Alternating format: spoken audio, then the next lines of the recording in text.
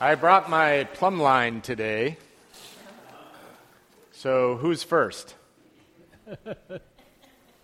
A plumb line is used by builders to tell if a wall is straight, to tell if it is in alignment. It can also be used to make sure that when you adjust a bicycle saddle, it is properly aligned so that your knees are over the pedals correctly, which is why I own one, in case you were wondering. But that's a whole other story. In Amos, God used the image of a plumb line set against the kingdom of Israel to show that the kingdom was not aligned with God's word and was out of alignment in their covenant with God. Israel had become politically corrupt. Power and wealth was being gained through the exploitation of the poor against God's will and God's covenant. So God sends Amos, a prophet from the kingdom of Judah, to declare God's plumb line to Israel. Now, prophecy is not fortune-telling. It is truth-telling for the sake of the future.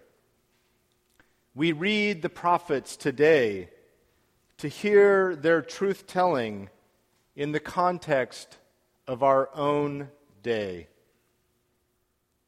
An Episcopal priest and writer commenting on this passage said, "The confrontation between Amaziah and Amos reminds us of the ways in which we grow deaf to God because of our desires for strong, stable institutions and our quests to ensure our own national, economic, and religious interests. Are there cherished denominational mechanisms, theological traditions, or political prerogatives that we guard so closely as perhaps to shelter us from a word from God?" Consider the prophetic voices of our own day, such as protesters holding up a plumb line against our structures of racism, or Pope Francis. Now, popes are not widely known for being prophetic voices.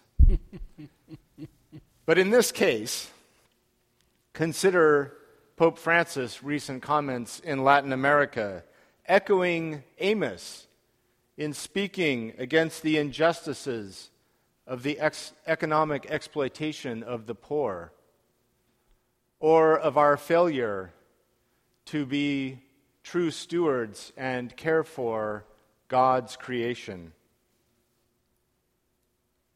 For Christians, our plumb line is our baptism and our baptismal covenant, which we will proclaim and renew during the baptism today. Hear the promises that we make in baptism. Will you continue in the apostles' teaching and fellowship, in the breaking of bread and in the prayers? Will you persevere in resisting evil? And whenever you fall into sin, repent and return to the Lord? Will you proclaim by word and example the good news of God in Christ? Will you seek and serve Christ in all persons, loving your neighbor as yourself? Will you strive for justice and peace among all people, and respect the dignity of every human being? We respond to all these promises with, "I will, with God's help."